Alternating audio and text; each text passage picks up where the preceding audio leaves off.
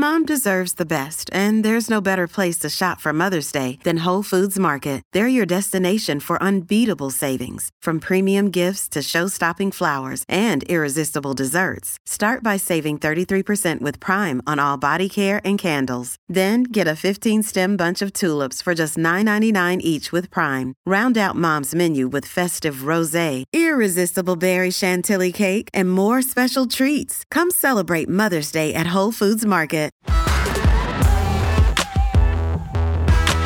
Hello and welcome to Trigonometry. I'm Francis Foster. I'm Konstantin Kitten. And this is a show for you if you want honest conversations with fascinating people. Our brilliant guest today is an evolutionary psychologist. He's an author, YouTuber, and many other things. Saad, they call you the Godfather. Welcome to Trigonometry. Oh, so nice to be with you guys. I heard a lot about your show, so thank you for inviting me. It's fantastic to have you on, but most of our fans will know exactly who you are. But for anyone who doesn't, just give us a little insight into who are you, how are you where you are, and what has been your journey through life that leads you inexorably here. So I was born in Beirut, Lebanon, grew up there till the age of 11. We were part of the last group of remaining Jews in Lebanon. At one point, there was a larger community of Lebanese Jews. I mean, still a very small community, but larger than when we were there. And through the 20th century, there would be sort of various exoduses of Jews because it would become more precarious to be Jewish in Arab lands. But we hung in there until 1975 when the Civil War broke out. It was a very, very brutal civil war. All civil wars are judged against the standards of the Lebanese Civil War. And there were many, many militia that were fighting. The problem for Jews is that they didn't have too many friends. There were some amongst the Christian militia that were warmer towards the Jews, but it became clear that we had to find a way to regrettably leave Lebanon. So I spent the last year of my life in Lebanon experiencing the brutality of the Civil War, but luckily we all escaped. Came to Canada, grew up in Montreal from the age of 11, did my undergrad in mathematics and computer science at McGill University, also known as the Harvard of the North, and then did an MBA with a specialization in operations research, or at least a mini thesis in operations research, which is an applied mathematics field. Then I went on to Cornell, where I did a Master's of Science and a PhD. My PhD was in psychology of decision-making, really. I specifically looked at when is it that we've acquired enough information to make a choice? So that this is called the stopping decision. So, for example, if I'm choosing between two cars to purchase or two political candidates to choose from or two girls to marry, when is it that I have acquired enough information to say, okay, I'm ready to stop acquiring information. I'm ready to buy car A. I'm ready to vote for candidate B.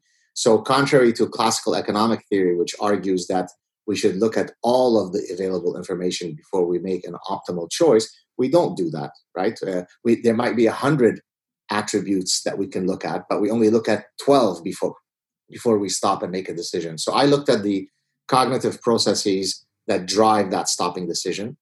Then I obtained a professorship at Concordia University. Now, in my PhD, I had been bitten by the evolutionary bug, the evolutionary psychology bug, which at the time was a nascent discipline. I had read a book that had been assigned my first semester as a doctoral student by a professor named Dennis Regan, where he assigned a book called Homicide, written by two evolutionary psychologists, husband and wife team, where they looked at patterns of criminality from an evolutionary perspective.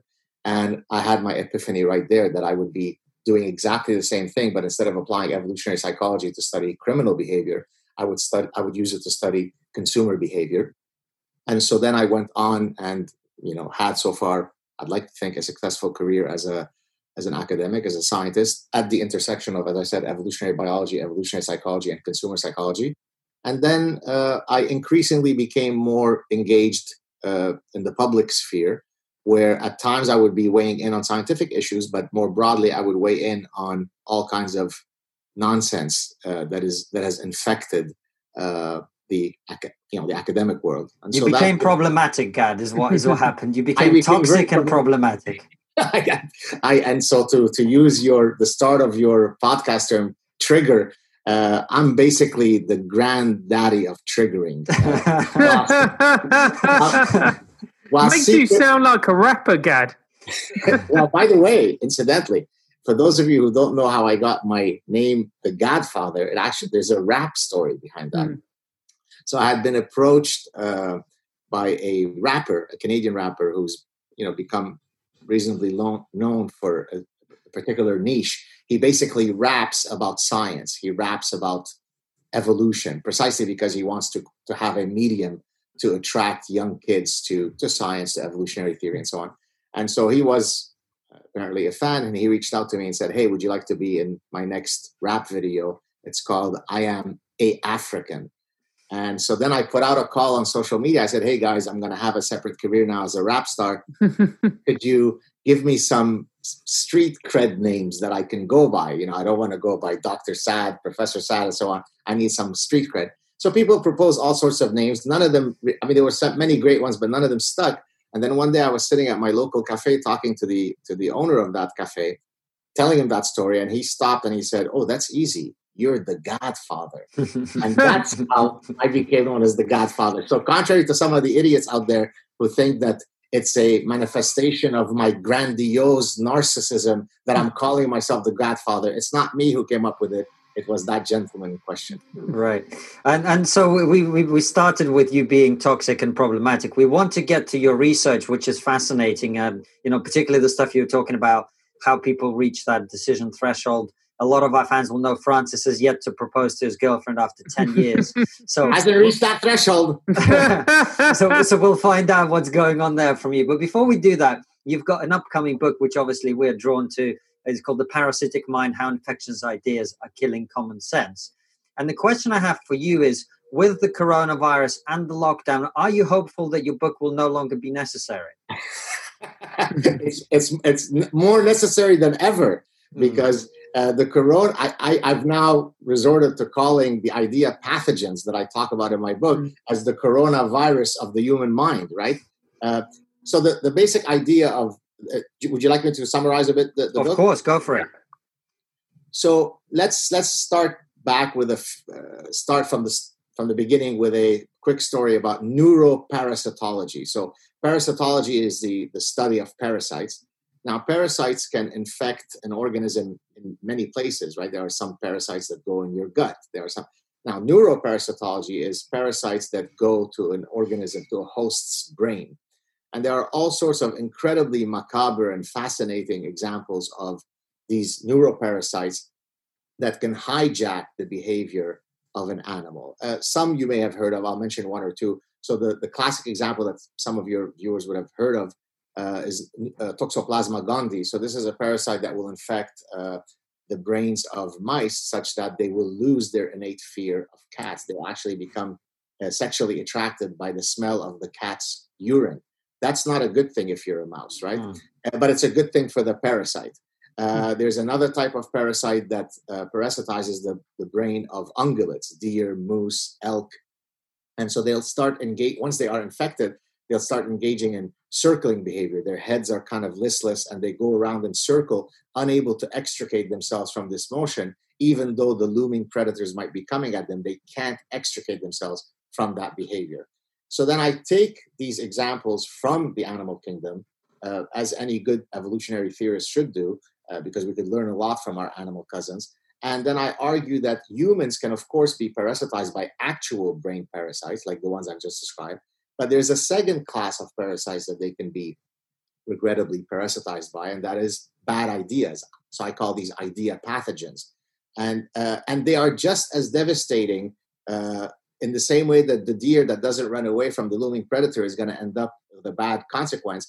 These idea pathogens, even a singular one can be devastating, but once you put them all together, they become truly devastating to our ability to think, to be reasonable, to have rationality, to have common sense. And so then, as any good epidemiologist would do, hence that's why the coronavirus is so apropos here, you need to start looking at where did this virus originate from. And unlike the castrati, who tell us that viruses have no origin, no, they do have an origin. It's called epidemiology. You try to find out where a virus starts from. So in the same way that this virus started in Wuhan, China, I look at where do these idea pathogens start from. And regrettably, I say this as a professor, they all start from academia. They start from the university. So the original place of infection, so in other words, the place where the really idiotic ideas come from is from fellow professors. So the next question is, what are some of these ideas? So postmodernism is the granddaddy of idea pathogens because it is perfectly anti-science, anti-logic, anti-reason. It's intellectual terrorism. There are no truths. It's only my truth that matters. The scientific method is not the only way to seek truth. It's only one of many ways. It's white science, right? So once you start with this type of idea pathogen, you literally are putting dynamite in all of the edifices of reason, and all of the ways by which we try to understand the natural world. So other examples of idea pathogens, social constructivism. We're all born with empty minds, and it's only our socialization that makes us who we are. Biophobia, the rejection that biology has an effect on human behavior. Cultural relativism. Who are you to judge whether cutting off the clitorises of little girls is a bad idea? Don't be a racist, you bigot.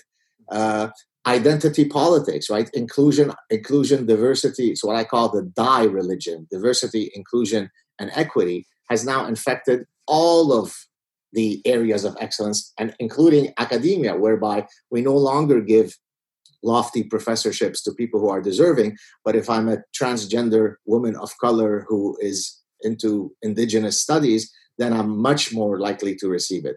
This is insane. It's nonsense. And so this is what the book does, is it traces the disease and then it offers some inoculation, some vaccines against these bad ideas.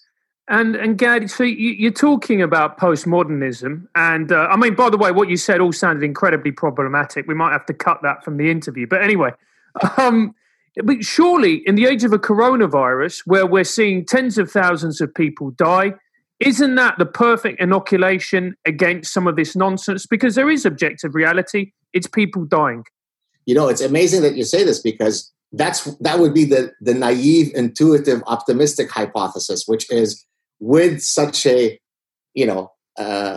dreadful reality that we're all facing, it kind of washes out all the stupidity. The reality, though, is that an animal is most dangerous just before it is about to die. So as these ideas are dying, that's when a lot of these morons are doubling down, right? So now we have an investigation of how the coronavirus affects women more, even though men die more, right? So in the same way that Hillary Clinton said, well, the fact that it is always men who overwhelmingly die in war, that the real victims are the women that are left behind, right? So we're seeing the transgender activists are linking coronavirus to transgenderism. The race peddlers are linking it to race issues. So yes, I'd like to believe that what you're saying is true, but I think the animal is wounded. By animal, I mean the idiots who espouse these ideas. And so I think there'll be a doubling down before we're eventually able to cull out these ideas from our public consciousness. God, and why are you so concerned? This is a question that interests us specifically because, I'm from Russia originally, as our fans will know. Francis' mother is from Venezuela.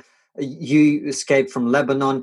A lot of the people who seem to be incapable of tolerating this stuff and just shutting up about it seem to be people who've come from a background where, the freedoms and the prosperity that we enjoy in the West couldn't be taken for granted.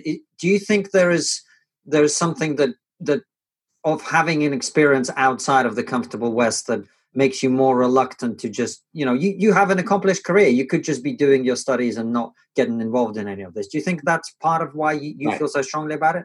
Yeah, no, great question. So here I'll turn back to evolutionary theory, actually. So any of us is a product, an inextricable mix of our genes and our environment. So contrary to what a lot of folks say, the detractors of evolutionary psychology who argue that evolutionary psychologists don't think that the environment matters, nothing could be further from the truth.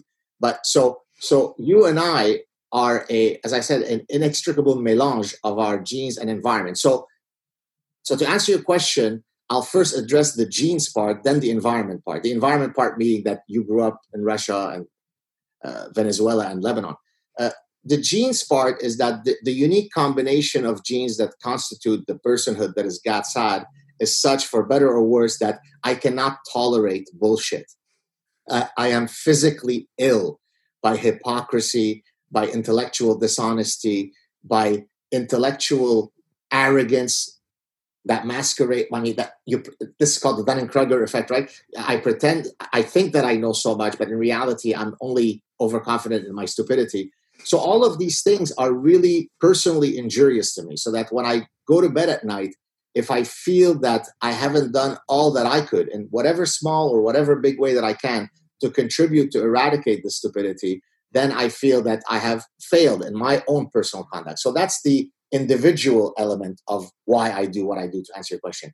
But I exactly agree with you that we are also a product of our unique life trajectories. And so having grown up in love, actually, chapter 1 of my forthcoming book is exactly answering your question, which is when you grow up in Lebanon, where you see what blind tribalism does, what you see what identity politics does. But here, identity politics is that when I stop you at a militia roadblock and you are of the wrong religion, we put a bullet through your head, right? We don't just e-mob you on Twitter, right? So when you see what lack of freedom is, what blind zealotry is, where a departure from what a departure from reason is, then you come to the West, and for many years you feel as though you're now going to be in a steady state of reason, and then suddenly you have a second war that starts. The first war I faced was in Lebanon. The second war is the war against reason in our universities. Then I say, wait a second, I don't want to return to Lebanon. Now, that doesn't mean that tomorrow we will sink to Lebanon, but give it enough times, 10 years, 50 years, 100 years, 500 years. If we are not committed to all of the things that made the West great, that allowed us to come to the West, then we will be the next Lebanon. And so I completely agree with you. My life trajectory makes me that much more committed to fight against that nonsense. And Gad, you say that we could end up like Lebanon. Why can't we just let people have bad ideas? Why do we have to consistently challenge them?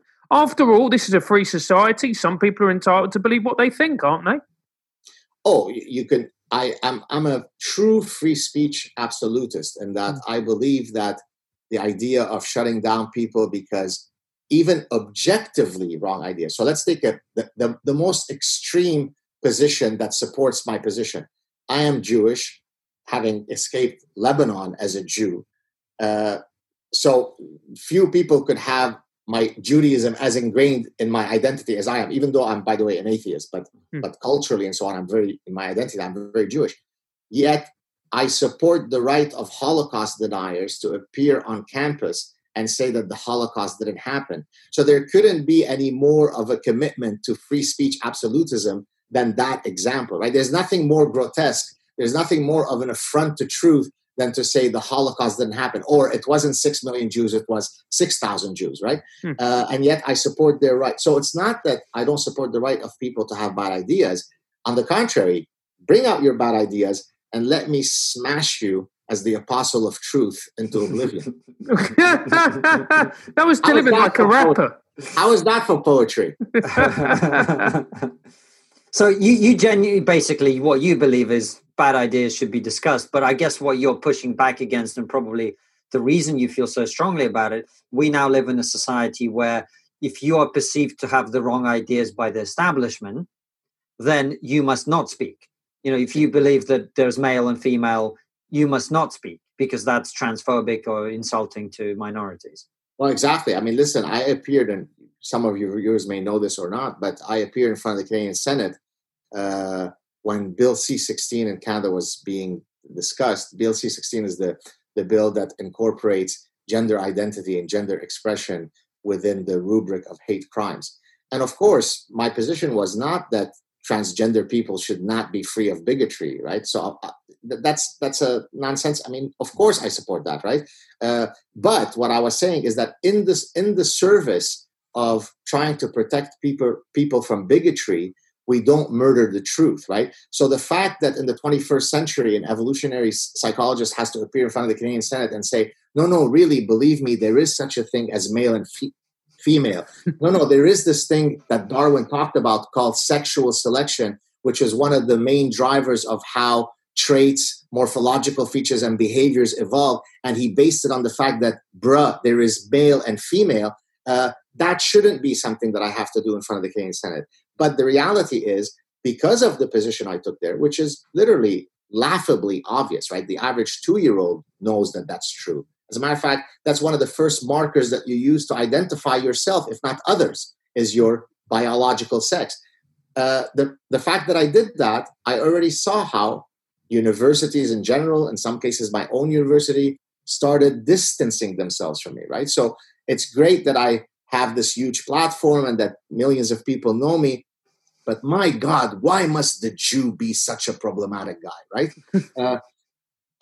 But the reality is that, you give an inch to these intellectual terrorists today, tomorrow it's another inch, the next day it's another inch, right? So when we are discussing things like whether there are two sexes and that's a viable conversation, we've already gone down the slippery slope pretty far. And so this is why I fight it. And the reality is that's my occupation, right? Is to seek truth. So in the same way that when you see someone in an alley being mugged, you can be one of two people. You could either pretend that you didn't hear their screams and go about your way, or you could jump in and try to intervene. Well, I am the cop of truth, or one of many cops of truth. If I pretend that I'm not hearing all of the killing of truth all around me, then I'm not a very good cop of truth.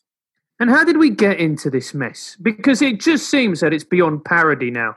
Like, for instance, in comedy, like a good friend of ours, and you probably know him as well, Andrew Doyle, said that at one point, talking about men and women in comedy was the hackiest subject in the world. People would roll their eyes, boring. Now you do it, you can feel the tension in the room. Where's he going to go with this? Why have we come and why have we arrived at this absolute nonsense? Yeah. So, but by the way, Andrew Doyle has been on my show. Great guy. So, yeah. So we'll say hello. We'll say hello. Please do. Look, I think it's a combination of many things, but it goes back to what I talked about earlier, that in my book, I try to identify where the set of viruses or idea pathogens began at the university.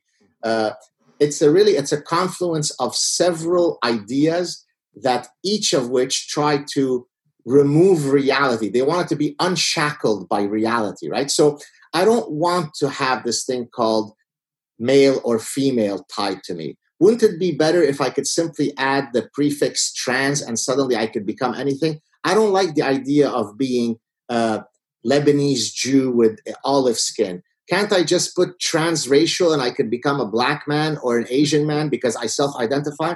I don't like this thing called scientific truth.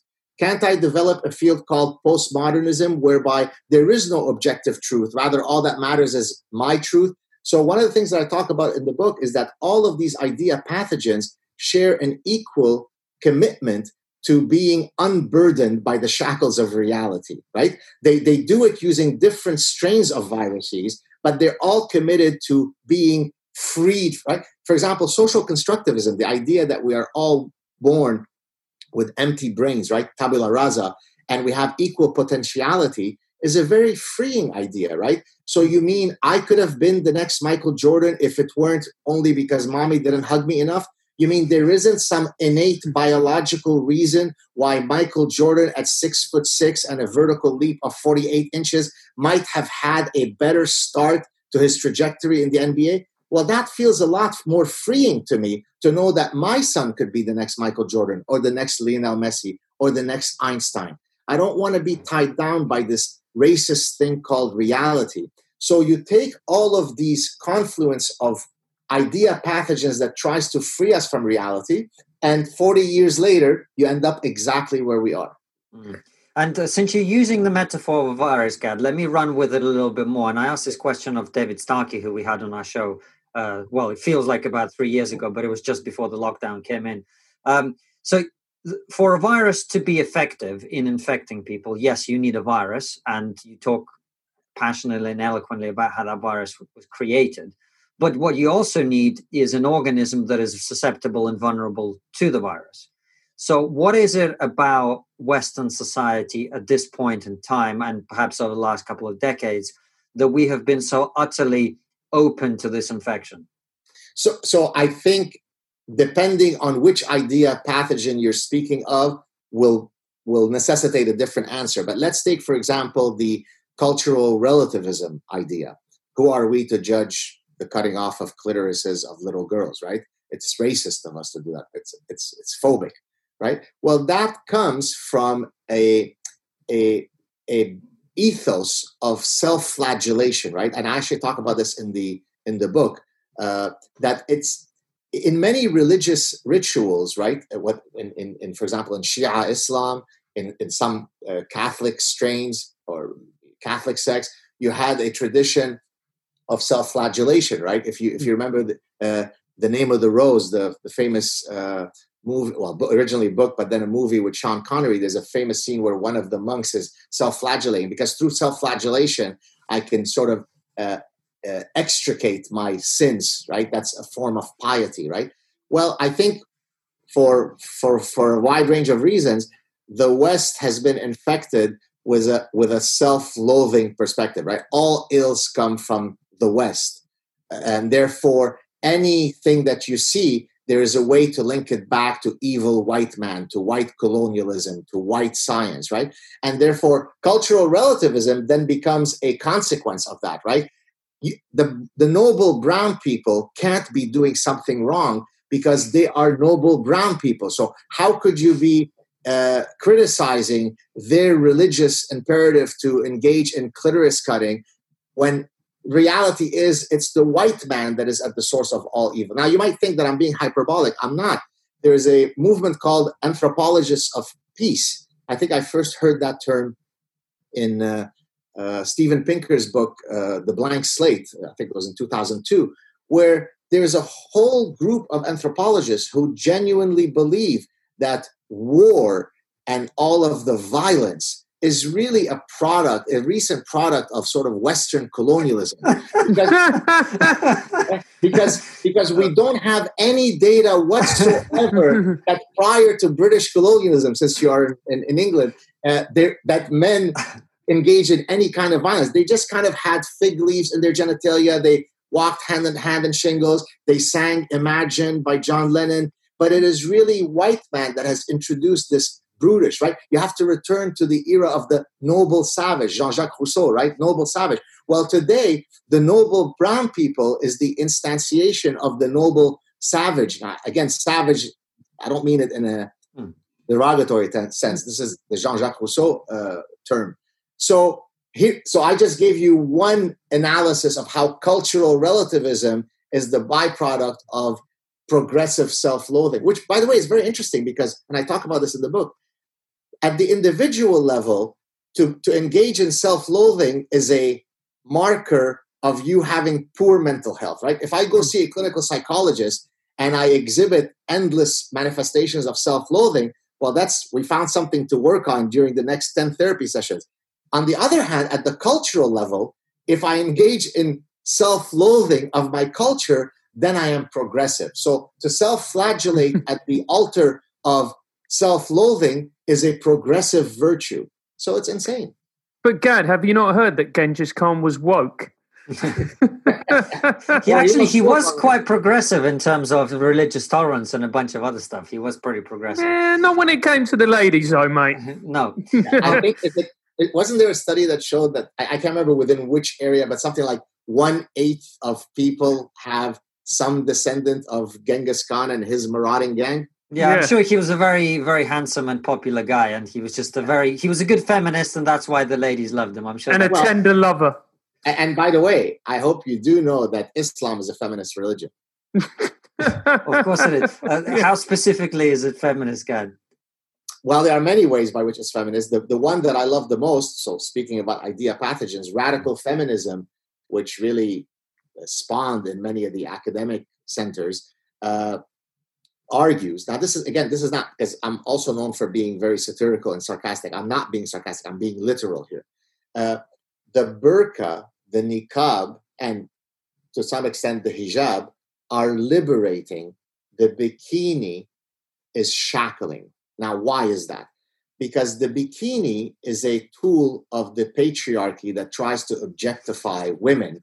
and then you get visually raped by men, right? The male gaze. On the other hand, what better way to avert the visual rape of women, to stop male gaze, than by putting women in black tents? That's very liberating. This is not hyperbolic. This is literally what many feminists, Western feminists, argue. Now, they didn't run for their lives in Lebanon because they were of the wrong religion. So they could sit in their bullshit offices at Wellesley College and pontificate about this kind of stupidity. But to go back to your earlier question, when you come from the Middle East and you listen to this stuff, you're like, I can't believe these people are insane. And you talk, again, using the virus metaphor, that there are vaccines against these type of ridiculous ideas. Can you explain what these vaccines are? Yes, thank you for that question. So in chapter 7 of my forthcoming book, I have the chapter looks at something that I call nomological networks of cumulative evidence. So bear with me because I'm going to go through a bit of a... You're vastly overestimating how intelligent either of us is, Gad, I promise you. So nomological networks of cumulative evidence is basically it's an epistemological tool whereby you try to collect as much evidence from as many separate lines of evidence that you can find in order to construct an argument. It's not a literature review. So in science, usually when you're doing a paper, you start off by providing a literature review. So let's say you want to see, is there a link between asthma and caffeine consumption? And I'm going to do a study on that. Well, first, I would like to contextualize my study in relation to all of the previous studies that have looked at this link. So that's a literature review. Nomological networks of cumulative evidence is a very, very different beast. The original guy that you could think of, who was really the granddaddy of such thinking, would have been Charles Darwin, because although he didn't call it nomological networks of cumulative evidence. So Charles Darwin, in trying to prove his theory of natural selection, he didn't conduct a single study with 40 undergraduates. He didn't run one observational study.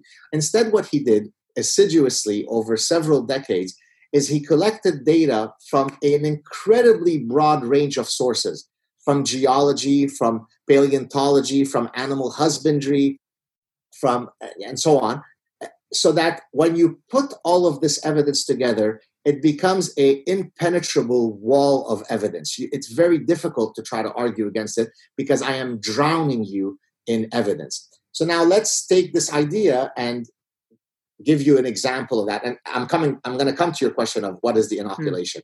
It's actually to learn how to think this way. So if I want to prove to you that men have a evolved preference for the hourglass figure, the female hourglass figure, how would I go about to try to prove that to you? Well, I could then start thinking, what would be the distinct lines of evidence from many, many different disciplines, different time periods, different cultures, different methodologies, all of which prove my point. So let me give you a few examples.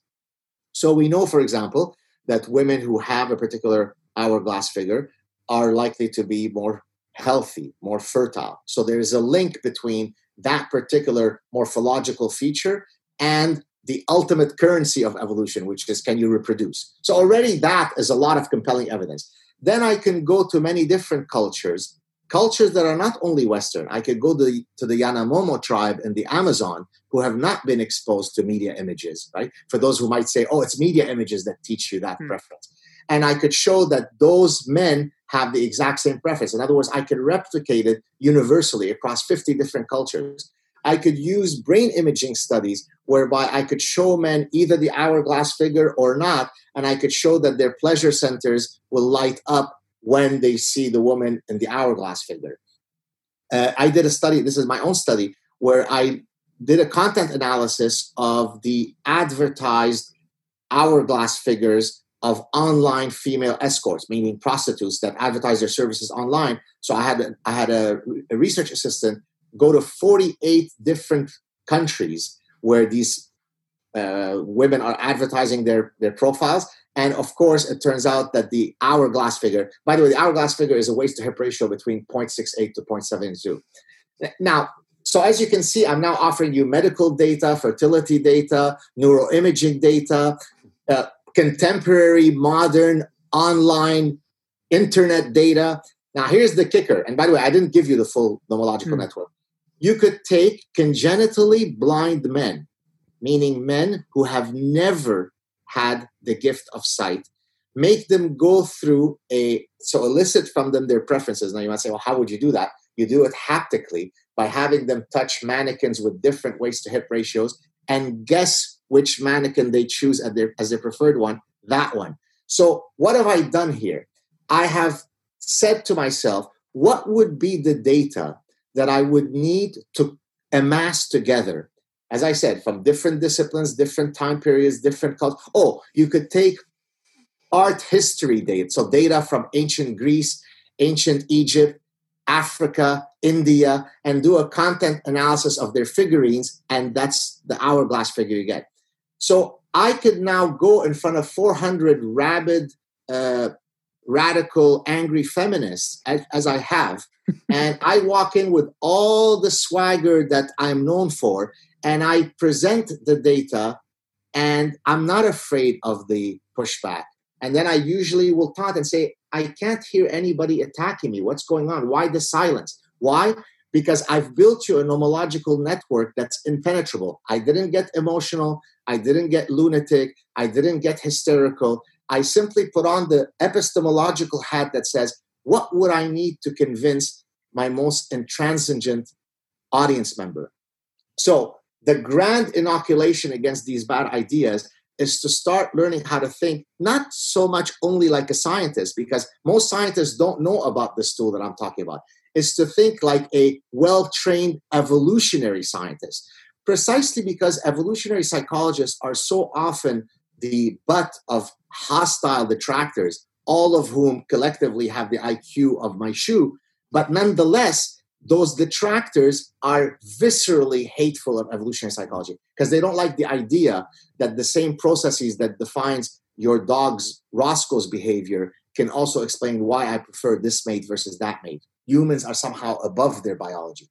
So precisely because I have been so much at the receiving end of within my colleagues of a lot of hostile reactions, I had to learn how to diffuse their rabid attacks by convincing them calmly through science. So to answer your question in a very long-winded way, but I think I needed to do it this way, is you have to learn how to think like a dispassionate collector of information. And the fundamental name for that is nomological networks of cumulative evidence. Well, I like if you went all that way just to show basically that men are pigs. Exactly what we are. But again, it's fascinating talking to you, and we've got probably about 25 minutes left. Sure. One of the frustrations for us whenever we talk to someone like you who's got so many interesting things that we could talk to about is that, you know, like we get you or Jeffrey Miller or Diana Fleischman on the show, and then we spend half an hour talking about, so Gad, please prove to us that men are actually different from women. And please, you know, like these very basic things that everybody actually knows, right? So I'm very interested to read your book nonetheless, but let's move on to talking about some of the other work that you do. Sure. And some of the research that you do. First of all, tell us a little bit just you clearly have expertise in a number of fields. When you look at the coronavirus response and people's behaviors and the government response in Western countries particularly, what do you see from your mindset and your kind of perceptual filter that we've done right, that we've done wrong? What stands out for you? So I'm not sure if this is going to exactly answer your question, but one of the things that I've done since the shutdown is I wrote several articles on my Psychology Today column that are all in some form or other coronavirus related. And so maybe I could kind of answer it that way, right? And so I thought, okay, well, what are some things either in my personal life or in my knowledge base as an evolutionist that I can write about that somehow links my personal life or my evolutionary background to the coronavirus? And so let me give you a few of these examples. So one of the things, I think maybe the first article that I wrote of the series was one where I argued So there's a study by some fantastic evolutionary behavioral scientists where they looked at the distribution of scores on collectivism and individualism around the world. So China, collectivist, right? Far East, collectivist. Arabic countries, collectivist. Britain, England, Canada, individualist, right? Individualist societies is I'm first an individual, then I'm a member of a group. Collectivist, who cares about the individual? The group is what matters most. You're just a incidental part of the larger group, right? And so what they showed is that the distribution of countries in terms of how they score on individualism or collectivism is correlated to pathogenic density in those cultures, meaning cultures who have higher pathogenic load in those cultures are more likely to be collectivist. Now you might say, well, why? What's the link? So what they argue is that collectivist societies are able to institute, for example, rituals that protect against pathogens more easily, precisely because they're collectivist. Norm following becomes easier to do. When you're in a collectivist society, you're more likely to have a clearer demarcation between the in-group and out-group. Therefore, that also creates a barrier against pathogenic transfer. So then I took that idea and then I then linked it to a personal reality. So being Jewish, there was a guy who wrote a book called, I think, the Paleo Manifesto, John Durant, where in the book he talks about how Jews historically have actually fared quite well in these types of pandemics, which basically causes the anti-Semites to argue that that demonstrates that they are the devil, because how come the rest of us are all dying, whereas these bastard Jews are still alive and faring well? Well, it turns out that of the mitzvot are the 613 commandments, not the 10 major commandments, but the commandments of daily life. So these are called in Hebrew mitzvot, good deeds.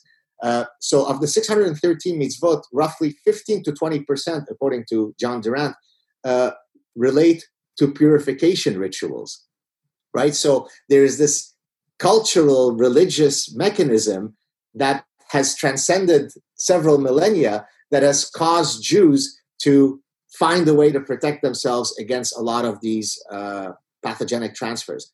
Now, I took this idea and then applied it not to my culture, religious heritage, but personally, I'm someone who, pre-coronavirus, is morbidly terrified. I'm a germaphobe, right? So if we travel, there are two things that I fear: mosquitoes and contamination.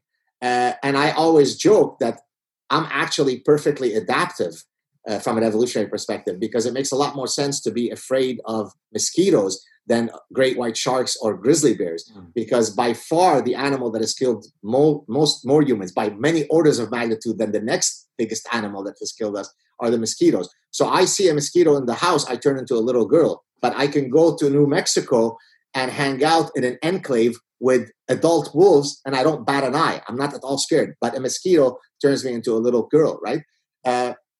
Fear of being contaminated by things causes me to, pre-corona, never touch things. I don't touch the handle at Starbucks. When I travel at a hotel, my wife goes through a whole defumigation process to make sure that everything is clean. Because if you know I don't know if you've ever seen those studies about what happens in hotel rooms and the stuff that there's there. I mean, it's coronavirus on steroid. And so one of the things that I've been doing is trying to write articles that link my interest in evolutionary theory with coronavirus. But I can't really answer in terms of what are we doing right? What are we doing wrong? Because, bring in 3 rabbis and you'll get 5 opinions. I think it's the same thing. Bring in 3 epidemiologists and you'll get 37 opinions. They did the shutdown too early, not early enough. We should open, we should not. I could bring you big experts in epidemiology that will say the perfectly opposite thing. So I'm not really sure I can comment on that. You made a comment actually in one of your articles, which I really enjoy, by the way. And the comment, and I wrote it down, it says, those who engage in political mudslinging are either tribal hacks and or ignorant fools. And that really struck a note with me. Could you explain a little bit of why you believe in that? Because it's something I believe very deeply in as well. As specifically relating to the coronavirus issue, because I wrote it in that article, or do you mean it more generally? Yeah, corona, but more generally as well, because I think that's very important for our times. But please explain. Yeah. So in the context of the coronavirus, I was basically arguing that the people who, I know a lot of people don't like the term Trump derangement syndrome, but it truly is that. I actually use a different mechanism. I call it a form of collective Munchausen. So I don't know, do you know what Munchausen is? Yes, So the Munchausen syndrome, it's where you believe that you are ill and therefore you go into hospital. Not necessarily you believe you're ill. You fake that you're ill so that you can garner sympathy and empathy, right? Oh, okay, right. That's Munchausen syndrome. Munchausen syndrome by proxy is where you take someone who is under your care, usually your biological child, but it could be your elderly parent, it could be your pet, and then you harm them so that you can garner the sympathy and empathy. Oh, look, poor Suzanne, she has a ill kid. So her psychiatrically deluded need of getting that empathy and sympathy causes her to harm her own biological child. So in 2010, I had written a paper in a medical journal where I was trying to explain Munchausen syndrome by proxy from an evolutionary perspective. And then that germ of an idea then turned into what many people now know me for as relating to Munchausen, where I talk about my theory of collective Munchausen, the I'm a victim, therefore I am ethos, right? So the idea is that it is wonderful to link everything to some bad villain, and therefore I'm a victim. So Trump is the bad villain. So in that article where you quoted that quote of mine, I was talking about to politicize the coronavirus so that if I hate Trump, anything he does is a manifestation of how evil he is. If he shuts down the border, he's racist. If he doesn't shut down the border, it's because he doesn't care about American lives, right? I mean, I can construct any state of the world as a manifestation of how diabolical he is. And what I was arguing is that try to rise above that and see that our common enemy today is the coronavirus. It's not Trump. It's Obama wouldn't have done it differently or any measurably different way. So, but now more generally, to answer your question more generally for that quote, I always say belong to the tribe of truth. In other words, so when people ask me, so what are you? Are you libertarian? Are you Republican? Even though I'm Canadian, so Republican and Democrat don't apply to me. And I say I'm neither of these things. I'm a man of each idea on its own merits. So when it comes to the death penalty, I'm actually for it. So that would make me a Republican. When it comes to socially liberal issues, that would make me a Democrat because I don't give a damn who you sleep with in your bed or whether you're transgender or not. So I would be supra-liberal there. When it comes to immigration, I would be considered supra-right-wing, right? So you can't pin me to any pigeonhole label because I have this thing called a brain that allows me to think on each issue based on its merit. I don't care about belonging to the IDW or the group of Canadians or the group. I am Saad with my merits and flaws. And as Luther said, here I stand, right? I stand on the merits of my arguments. So to go back to the quote that you quoted so kindly, forget about political tribalism.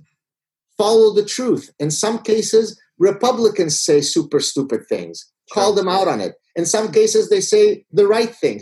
But the problem is that our innate psychology, regrettably, is tribal, right? Mm-hmm. One of the features, the architecture of the human mind is that it views the world as us versus them. There's blue team and red team. I mean, literally in this case, red, blue is right. There's a great study, and I don't remember the reference, and I've for many years tried to find out because I had heard it in a class when I was a graduate student. You bring in people into the lab, and you put them into a waiting area, and you literally put like a red dot on them or a blue dot, and you say, oh, I'm going to come back in a few minutes to administer some tests. But ostensibly what you're doing is you want to see their behavior once you've given them this random cue. And what happens? The red people start banding together and the blue people start banding together. So at this point, it doesn't matter if I'm gay or straight, Jew or not, tall or short, fat or thin. It's this irrelevant cue has become the way by which I assort the world for that micro moment, right? And so this is what ends up happening in our political discourse. I am a Democrat, therefore Joe Biden could not have done something wrong, even though I see him molesting little girls on camera for the past 40 years. He can't be because he's a noble Democrat. Brett Kavanaugh is an evil Republican. Therefore, even though the woman who came out after him, Christine Blasey Ford, 36 years after the fact, she can't remember where, when, how, what. Nobody can corroborate, but he must be guilty. Now, this is not some idiots who are succumbing to this type of thinking. Some of my close, or maybe not close, some of the people who run in the same intellectual circles as me, who are very famous, who you would know, exactly succumb to this idiocy. Why? Because they're not driven by the same personal conduct as me. And again, I'm not trying to sound, haughty, but as I said, when I go to bed at night and I put my head on the pillow, what drives me is, did I do everything that I can to try to protect truth to the best of my ability? If yes, I sleep well at night. If not, then I'm a fraud. So I am only belonging to the tribe of truth, whatever that truth might be at that moment. Political tribalism is not that. Political tribalism is I belong to a group first, damn the truth. There you go. God, I just had a piece actually about that very thing published in Quillette, talking about the Kavanaugh, the Biden, all of that. Do you think, I mean, one of the things that strikes me is that it's inescapably obvious now that some of the traps that are being set by one side for the other are now turning out to be traps that anyone can be trapped by. This thing of, for example, believe all women, right? Once you introduce that, you are absolutely fucked, because at some point, someone on your side is going to come along and it's going to turn out that they've been doing things wrong. It's just the way of the world, right? So do you think maybe some people are going to start to wake up now and go, some of this stuff that we've been doing in the last few years, or is it just my naive optimism talking? No. I think, listen, if your optimism weren't something that we can all aspire to have in the future, then there's no point for me to get out of bed, right? Because, Listen, I navigate in the ecosystem that is most infested by this bullshit, right? Academia is the coronavirus of the human mind center, right? This is where the bullshit is, right? By the way, this is one of the reasons why when people say to me, well, how come you don't criticize Republicans more or the right more? And as I explained in my book, and I've explained a million times before, let me explain again. That's like asking a dermatologist, but bruh, what about diabetes, right? Okay. If I'm a dermatologist, I deal with skin-related issues. That doesn't mean that diabetes is not important, but I'm not an endocrinologist. I am a dermatologist. In my daily life, I operate in an ecosystem that is completely dominated by the left, right? Most of the idea pathogens that I speak of in the book are completely the product of insane leftist progressive stupidity, right? Therefore, I attack that not because that is my secret attempt to communicate to the world that I am a right-wing guy, but that's because those are the diseases of the human mind that I'm exposed to, right? So as a parasitologist of the human mind, I deal with parasites of the left. Now, if a Republican senator comes out and says evolution is a hoax and we should be teaching intelligent design, then I will also go after him. But the reality of my daily life is I am attacking leftist ideas because that's what I see all day. But so to answer your question, I do believe that we can win the idea. I do believe that people can turn around. But I think it's a generational fight, right? You have to have all of the original spreaders, right? Just like a coronavirus can spread. The spreaders of the bullshit are the professors who for the past 30 or 40 years have been spewing this nonsense to their students. Once you have enough people come and attack these ideas, or once these guys die out or retire, then we will start seeing changes. But this is why, by the way, I tell people, you don't have to be a famous professor with a huge following and so on to affect change.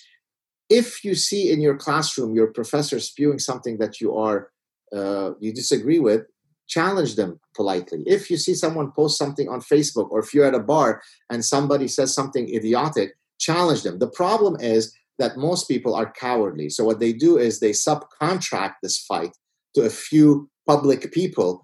But you know what? My shoulders are only so big, right? Now, it just so happens that I have the type of personhood that I'm very combative. I mean, I'm very nice and very warm and very sweet, but you come after me, I come after you 10 times harder, right? That's why sometimes people say, oh, but on Twitter, why are you sometimes mean? Well, when you've insulted me for the past 600 days and I've kept quiet, Then I say, okay, let me bring out Middle Eastern boy. Let me roll up my and I'm going to be relentless in going after you. And usually they shut down their accounts, by the way. Yeah.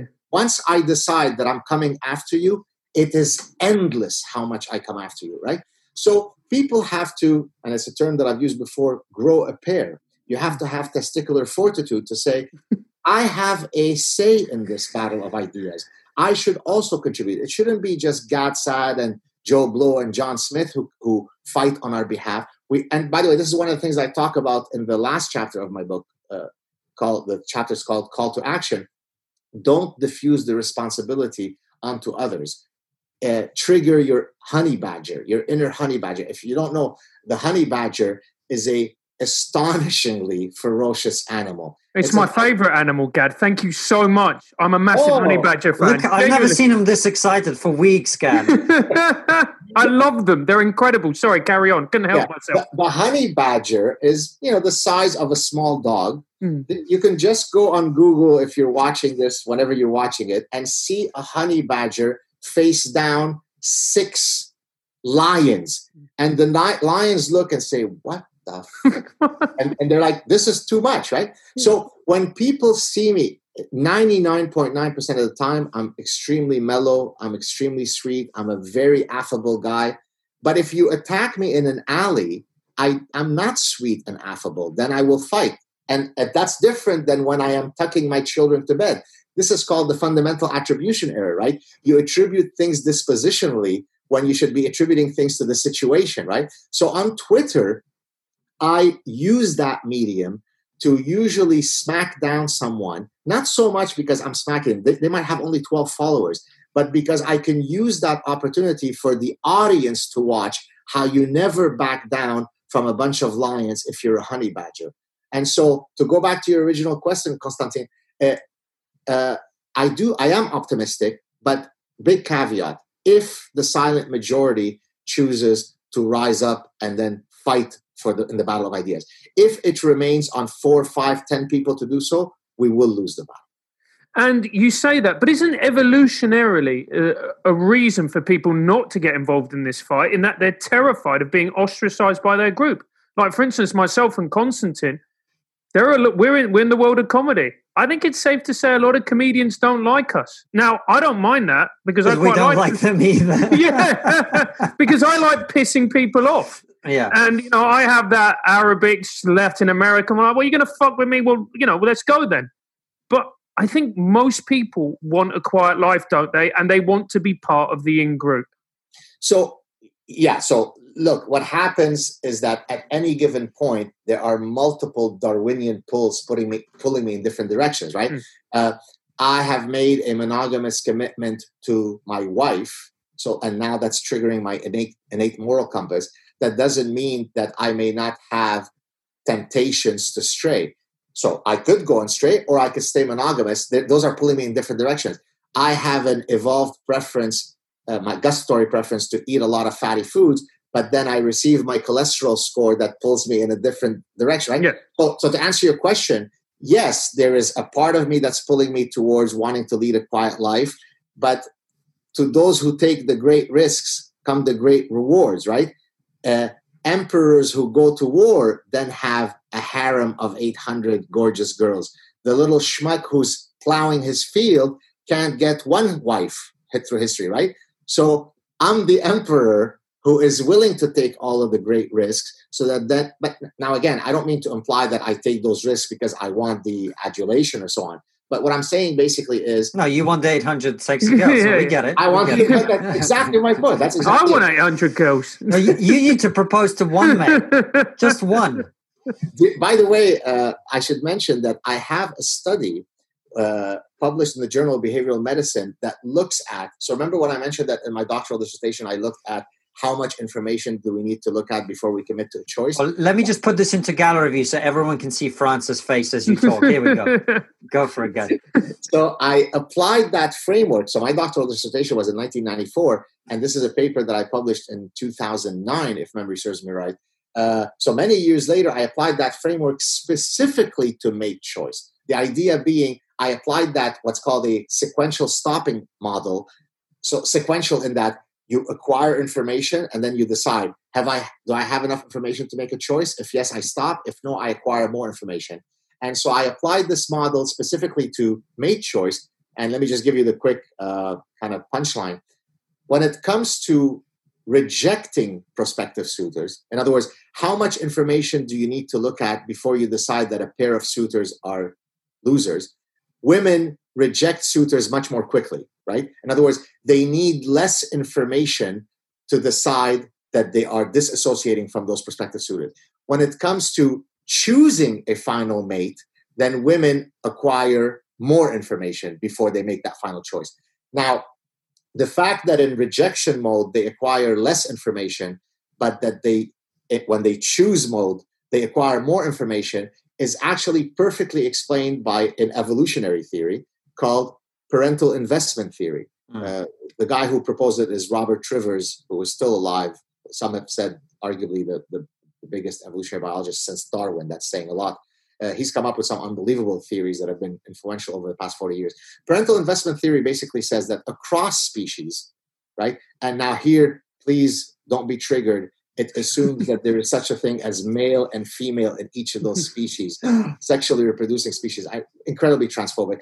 But if you want to know sex differences within a species, you need to look at the minimal parental obligatory investment that each sex provides within that species. For most species, males only provide a copulatory act and then they leave, right? All of the minimal obligatory parental investment is carried by the females. Therefore, because of that, they have to be more judicious in their mate choice. They have to be more careful because the cost of making a suboptimal mate choice loom much larger for females. Now, by the way, there are species that are called sex role reversal species, where it's the exact opposite. It is the males who are smaller. The males have less testosterone. The females build harems of males. Yeah, in England, we call that area Islington. I'm supposing that's what, a super liberal progressive area? Yes. Yes. Well done. You got the joke. Right. And I call them sneaky fucker syndrome. Yeah. But anyways, so in those species, you have the exact opposite pattern of sex differences. So imagine how unbelievably powerful that theory is.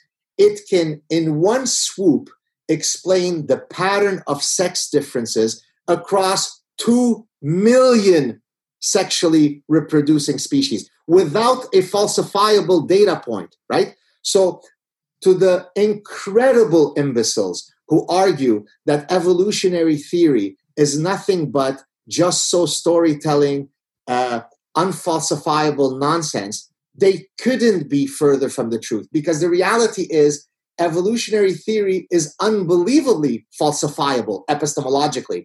The fact that you can't falsify it speaks to its veracity, to it being veridical. It's not because epistemologically you can't falsify it. It's because it's true, right? If 100 people jump off a building and 100 of them crash, it's not because gravity, is unfalsifiable. It's because gravity exists and it's recurringly the same pattern that will happen. So that's one of the things, by the way, that caused me to develop this nomological networks of cumulative evidence, chapter 7, right? Because I have to fight against this idea that, so you basically sit around, professor, and just come up with bullshit post hoc explanations, but you couch it as evolutionary psychology. But isn't evolutionary psychology pseudoscience? Nothing could be further from the truth. Before an evolutionary psychologist can claim that something is an evolutionary trait, he sets the threshold. Speaking of threshold, he sets the cumulative threshold incredibly higher than all the other sciences. So that which we are attacked is actually the opposite of what the truth is. And that's why I find it so galling. And by the way, it's usually fellow academics who levy that accusation, which upsets me that much more. If it were just a Twitter moron, then it's fine. He's sitting in his basement playing gamer stuff. But if it's a fellow academic who says, oh, it's too bad, Dr. Saad, that you wasted your career on a pseudoscience like evolutionary psychology. Well, once you say stuff like that, then I'm going to roll up the sleeves and I'm coming after you. God, you've got to be careful with the insults, my friend, because for the last 5 weeks, we've all been sitting in our basements playing computer games. So you've got to be careful in this brave new world of ours. But listen, it's been absolute pleasure chatting with you. I wish we had more time. And once all this stuff is over, either when you're in London or we're in Canada, we'd love to talk to you face to face, because I feel like there's so much other stuff we could discuss. But now that we've got to let you go, before we do that, we've got one more question for you. And that's the way we finish every interview, which is, what is the one thing we're not talking about as a society that we really should be? Facetious answer or real answer? Because I haven't prepared a real answer. So let's do a facetious one. Whatever you want. Go for it. Facetious answer.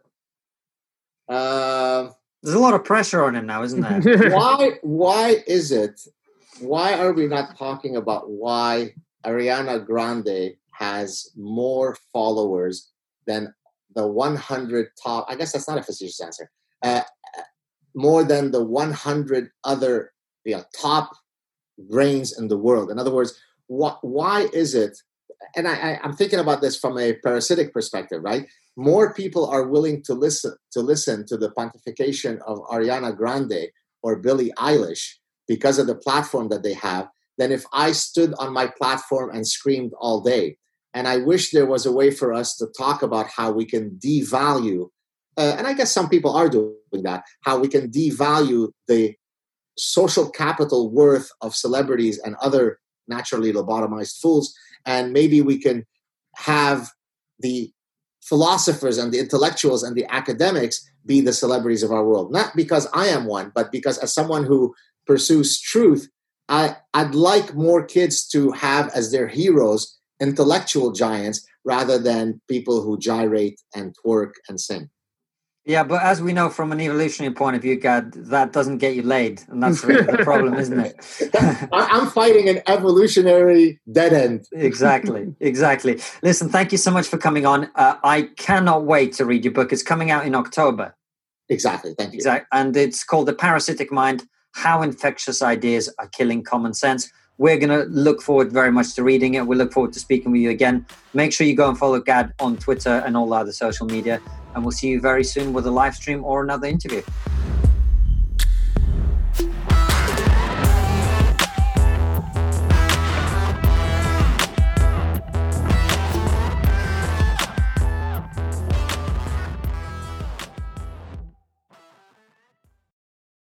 Before you go, consider joining our exclusive member feed. As a member, you'll get ad-free and extended interviews. Click the membership link in the podcast description or find the exclusive episodes link on your podcast listening app to join us.